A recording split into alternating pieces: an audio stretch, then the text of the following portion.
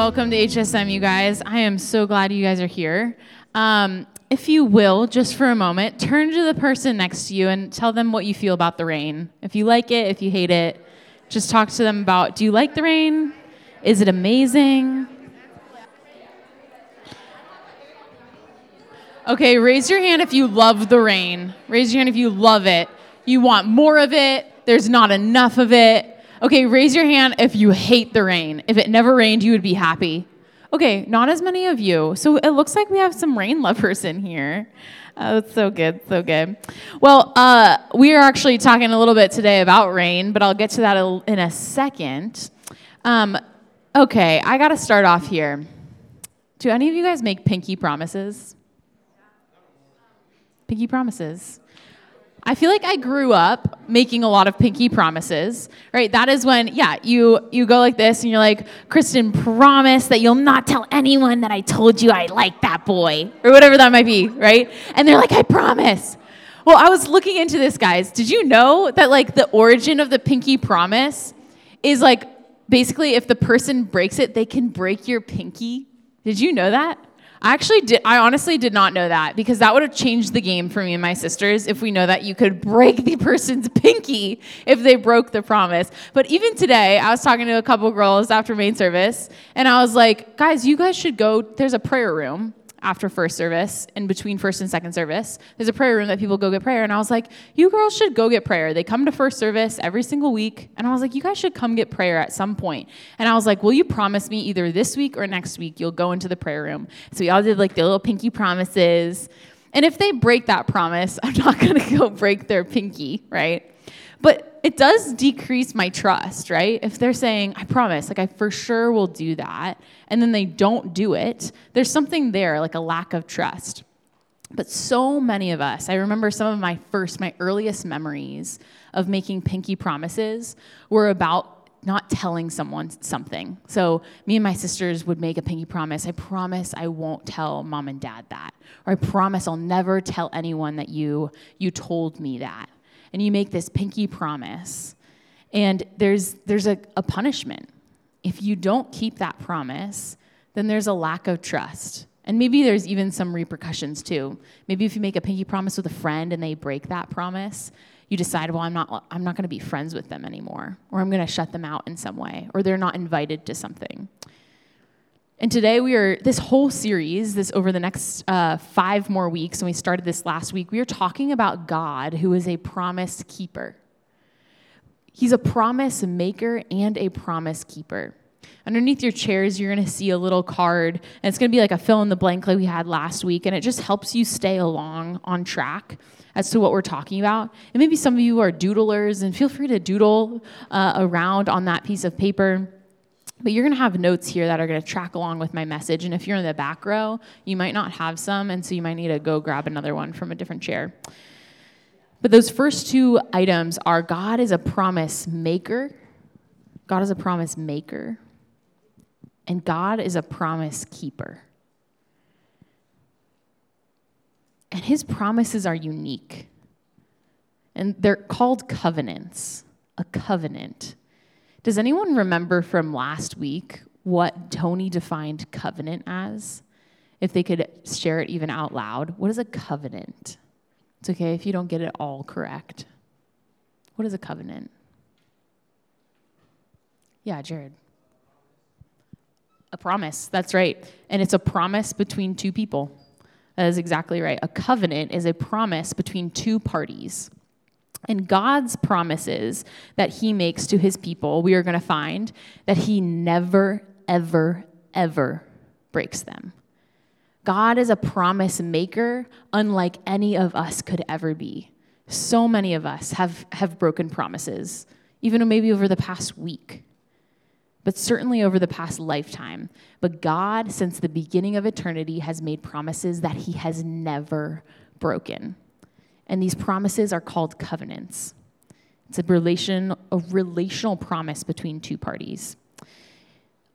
It's a covenant is something that establishes the relationship, establishes the promise, and then the consequences of that promise. And last week we talked about a covenant between God and who? Does anyone remember who God was making a covenant between? Adam and Eve, that is right. And we call it the Adamic covenant. So that's the first covenant. And does anyone remember what his promise was to Adam? What was God's promise to Adam? Yeah, Caleb. Give it a try.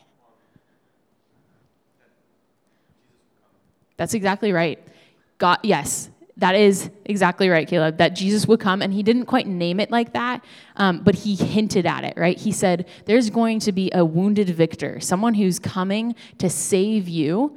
And even like a step before that, God said, he establishes the relationship between him and Adam, and he says, you are mine. God makes Adam and Eve in his own image, saying, you are mine, actually declaring that all of humanity is God's. So we are his. But Adam and Eve stepped outside and they broke that promise by saying, God, I don't want to be yours. I want to be only responsible for myself. And so I'm going to step outside of that promise. And the covenant was broken by Adam and Eve, by them taking the fruit of the knowledge of good and evil and saying, I'm going to decide what is right and what is wrong, what is good and what is evil. I'm not going to be God's. I'm not going to be God's child. And God says, although you, Adam and Eve, although you broke your side of the covenant, I'm going to keep my side up of the covenant. I'm going to keep my side of the promise up. And that side of the promise is to make Adam and Eve and all of humanity his again through sending his son to die for their sins, to die for all of our sins, so that we might be back in right relationship with God again. So that is the first covenant that was established. God saying, you are mine. And today, we are talking about a story with Noah. And the distance, the time between when Adam and Eve were exiled from the garden, when they broke the promise, and God said, I need distance from you, but there will be a time when we get to be back together again. From that point up until where we're going to pick up in the story, there's about 700 years in between then and where we're picking up this story. 700 years of people creating civilization, creating culture, creating families, creating food, creating language.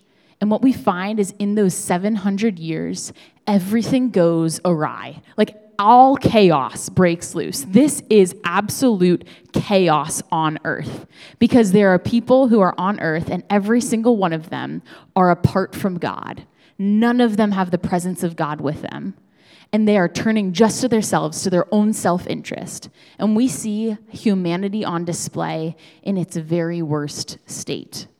I'm going to read in Genesis chapter 6, verses 5 through 8. If you have your Bibles, you can pull them out. If you would like a Bible, there's some Bibles back in this corner or on this side. We're going to be reading scripture today. Genesis 6, 5 through 8, it says this, the Lord saw the wickedness of man was great on the earth, and that every intention of the thoughts of his heart, listen to that, and every single intention of the thoughts of his heart was only evil continually. Can you imagine if every single one of the thoughts of your heart was only evil continually? Like there was never a thought, I could make cookies for my small group this week. There was never a thought, oh man, I really love this person because of who they are, not what they can do for me. None of those thoughts existed in the hearts of man. Can you imagine a civilization built upon those humans? Horrifying. It says in verse 6, and the Lord regretted that he had made man on the earth, and it grieved him to his heart. Why does it grieve him? Because he sees his children and he says, oh, you're supposed to be mine. I'm supposed to protect you, but you stepped outside of this family. You stepped outside of this covenant.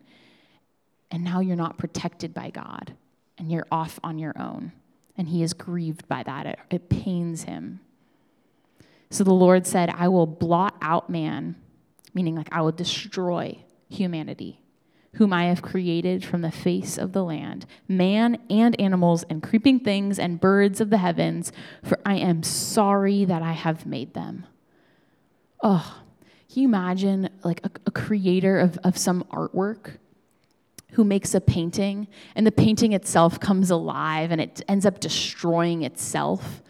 And the creator saying, I wish I had never even made this painting because it grieves me to watch this painting destroy itself. These are my children. I don't want to see them destroy themselves. So God is saying, I'm sorry that I even created man. But says in verse 8, there's this like little mini firefly of a light bulb in this created world.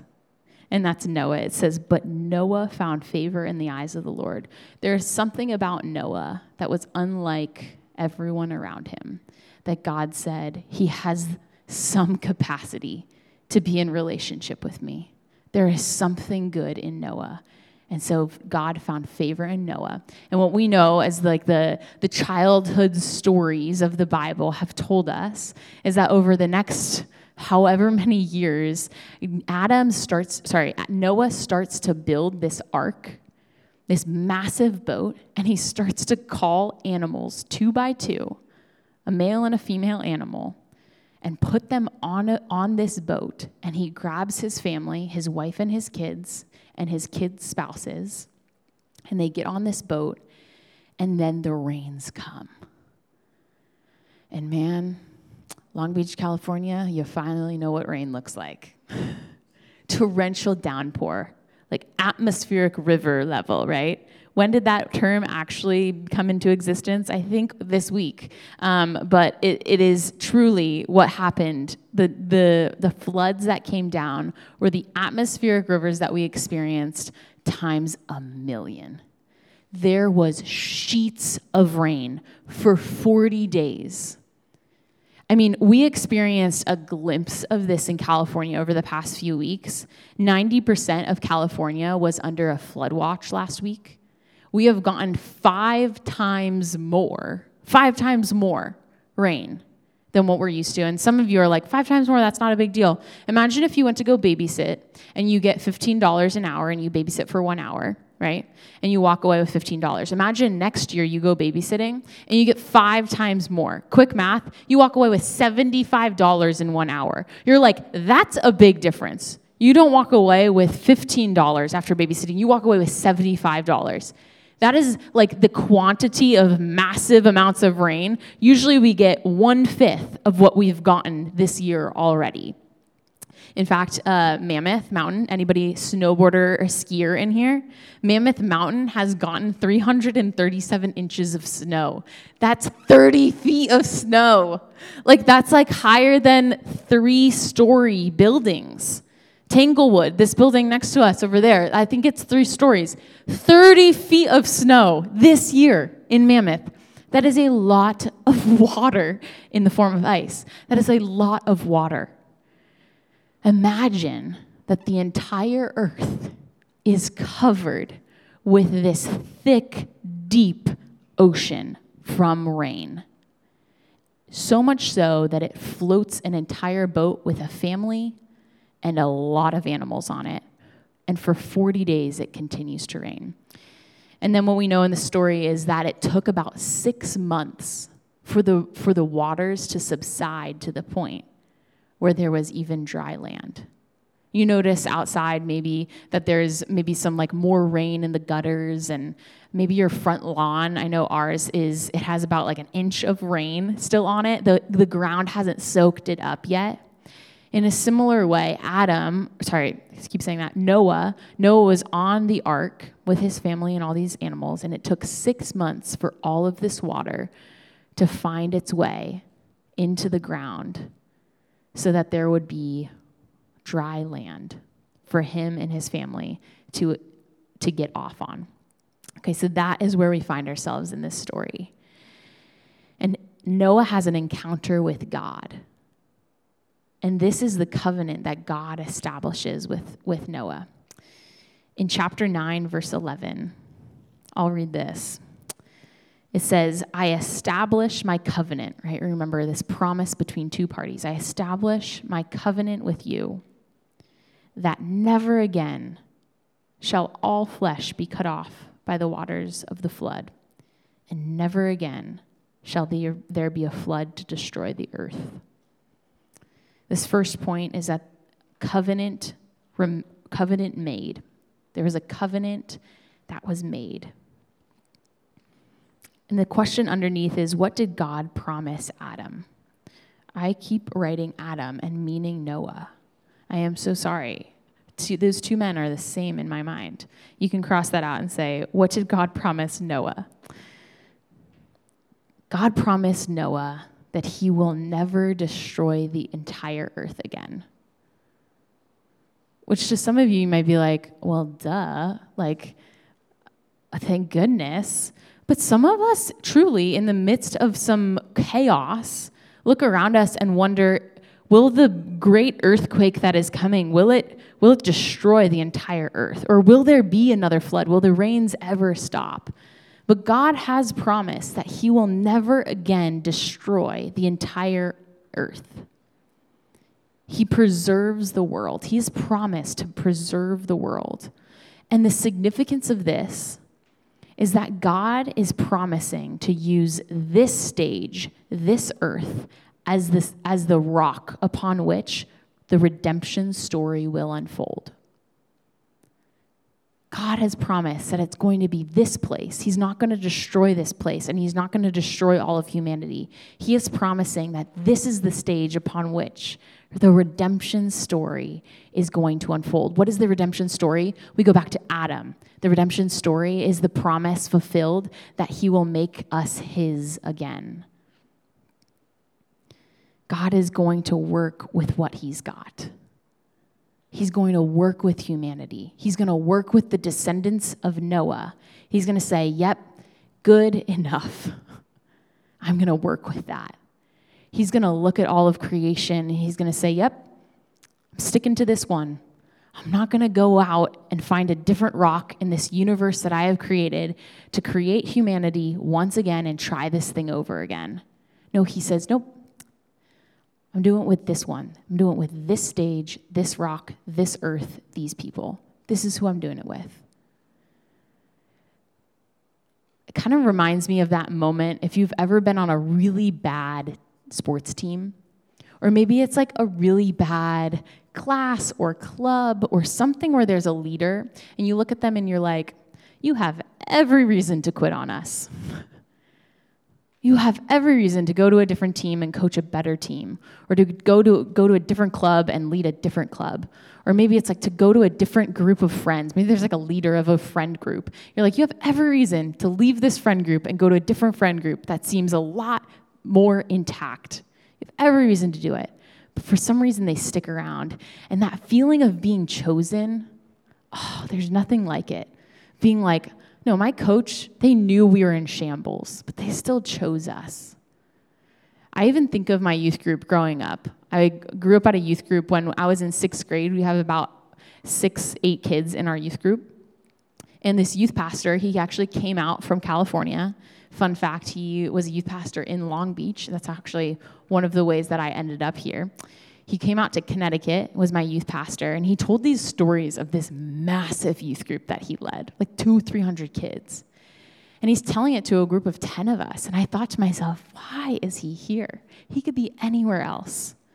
But weekly, he would get in front of us, and he would even get on one knee, and he would say, I don't just love you guys, I actually like you. There's something about that, of looking at this grown man who had chosen Greenwich, Connecticut, of all places, a youth group of 10 kids, and he believed that God was going to do something incredible with us. And he said, no, I'm not going to leave until my work is done here. By the time I was a senior in high school, there was over 100 kids in our youth group. And that is not because of the work that he did, but it is his faithfulness to that group and his belief that God was going to do something great. And that is the God we serve. He is a God who has said, no, I'm not going to choose any other planet or any other creation. I'm not going to choose dogs or cats or elephants to be the thing that I'm going to bring redemption through. No, I've chosen you. You will be mine. I will be your God and you will be my people. And he says, no, it's this rock. I promise I will never destroy this earth. I will never destroy these people. I have chosen them. It is not too far gone. Next point is that God remembers his covenant. The covenant is remembered. In verses 12 through 17, we read this beautiful story of when a rainbow appears. It says this, "And God said, 'This is the sign of the covenant that I make between me and you and every living creature that is with you, for all future generations. I have set my bow in the cloud, and it shall be a sign of the covenant between me and the earth. When I bring the clouds over the earth and the bow is seen in the clouds, I will remember my covenant that is between me and you and every living creature of all flesh, and the waters shall never again become a flood to destroy all flesh. When the bow is in the clouds, I will see it and remember the everlasting covenant between God and every living creature of all flesh that is on earth.'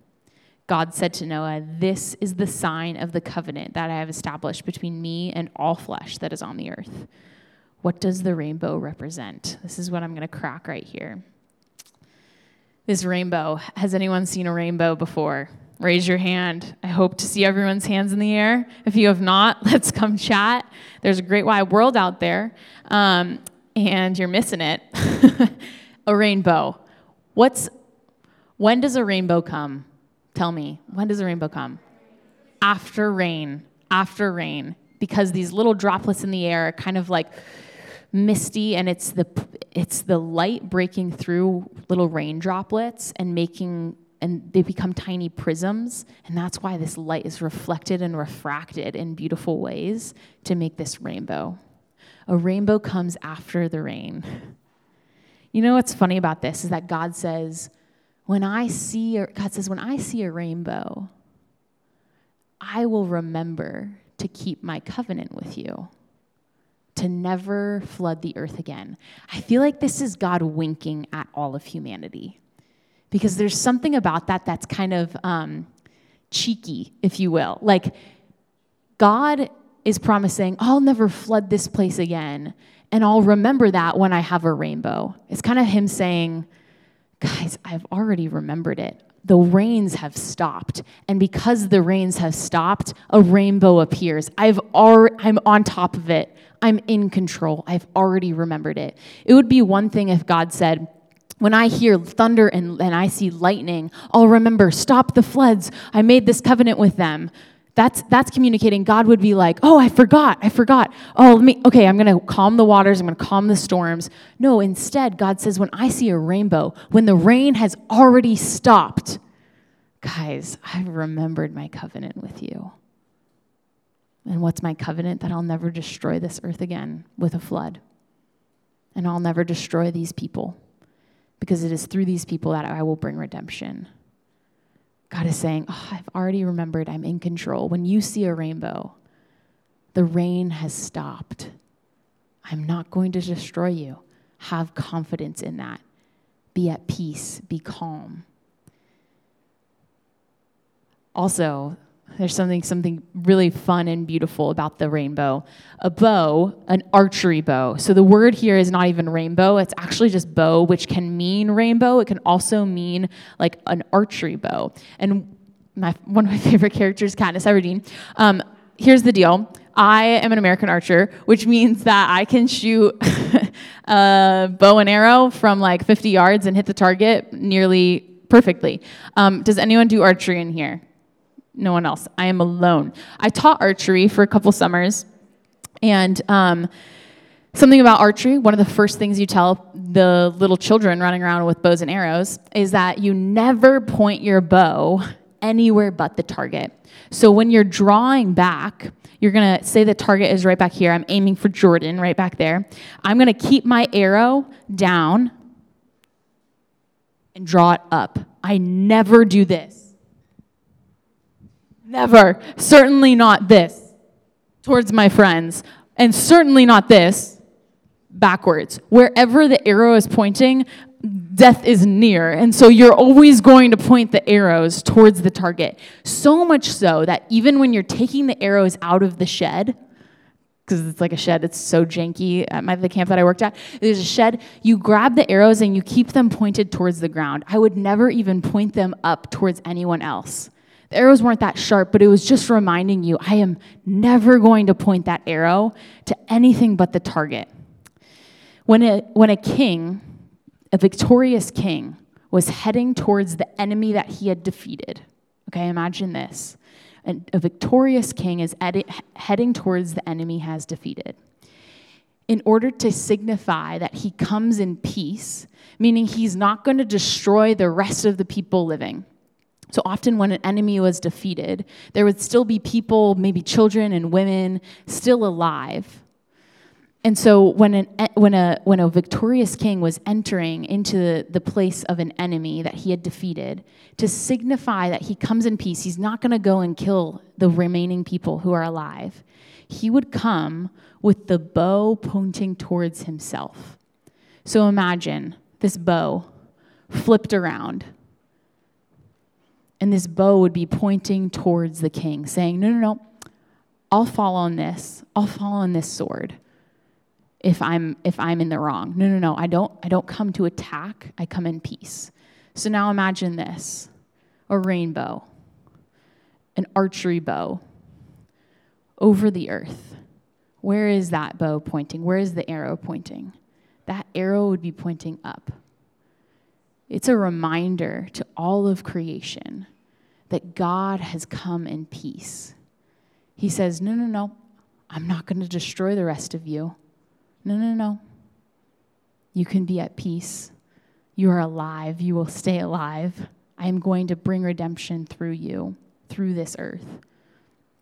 And in fact, it's a symbol of the ultimate death that God will die, saying, even if you break these promises, I will never break the promises. And actually, I'm going to take the fall for your sin.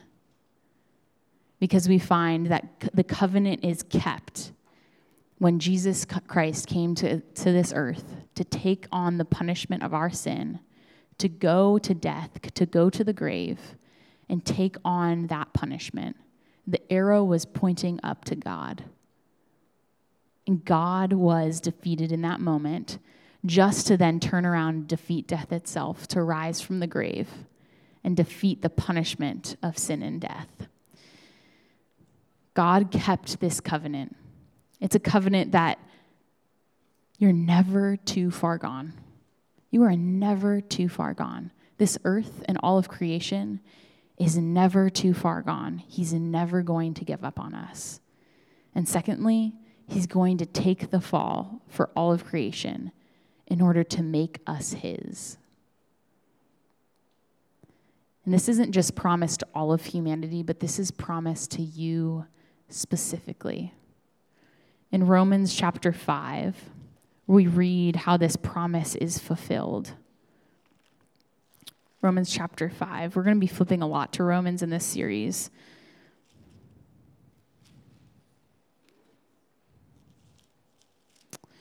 Says this, Romans chapter 5, verses 6 through 11. Romans chapter 5, verses 6 through 11. For while we were still weak, at the right time Christ died for the ungodly. For one will scarcely die for a righteous person, though perhaps for a good person one would dare even to die. But God showed his love for us in that while we were still sinners, Christ died for us. We were never too far gone. Since, therefore, we have now been justified by his blood, much more shall we be saved by him from the wrath of God. He comes in peace. The arrow is pointing up towards him. For if while we were enemies, we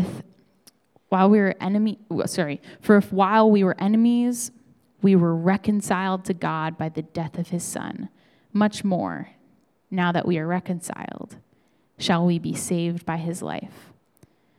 More than that, we also rejoice in God through our Lord Jesus Christ, through whom we have now received reconciliation.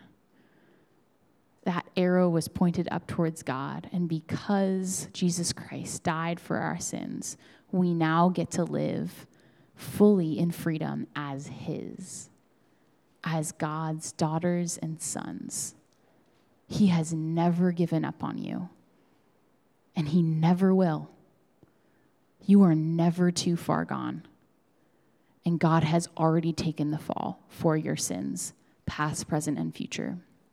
This is the good news.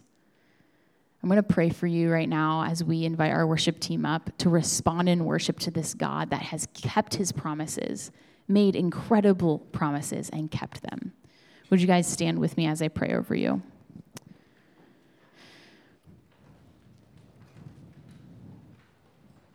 God, thank you so much that you are not only a promise maker, but you are a promise keeper. And unlike the promises we make to one another where there are consequences, Lord, you hold up your side of the bargain even when we don't. And so, God, even though we have sinned against you time and time again, even though we have chosen ourselves over you, even though we have stepped outside of the covenant that declares that we are yours, and we've decided that we know best, we know right from wrong, good and evil, and we want ourselves to be number one, even though all of that is the case for every single one of these students in this room, for all have sinned and fallen short of the glory of God, it is true. Even though that is all true, you hold up your side of the bargain and you have said, no, I have made you mine. And God, thank you for sending your son to us to die the death that we deserved, to take the fall, to take on the wrath that we deserved. Lord, thank you for the peace that you've ushered into our lives, for the life that you've brought to us. Lord, thank you that so many of us in this room have said yes to life with you. And Lord, I just ask if there's any student in this room who is wondering, am I too far gone? Is this too far? Is this too much? Will I ever be enough for God? Lord, would they know in this moment that God, we never will be enough for you. But that's the beauty of the gospel. We are never enough for you. And yet you have still chosen us and you have said, oh, child, you are mine. I have done everything that needs to be done in order for you to be in relationship with me. God, would this settle in a new way? Would this be fresh today? And would we praise you and worship you this morning because of these truths that we have come to know deep in our hearts? In your name we pray. Amen.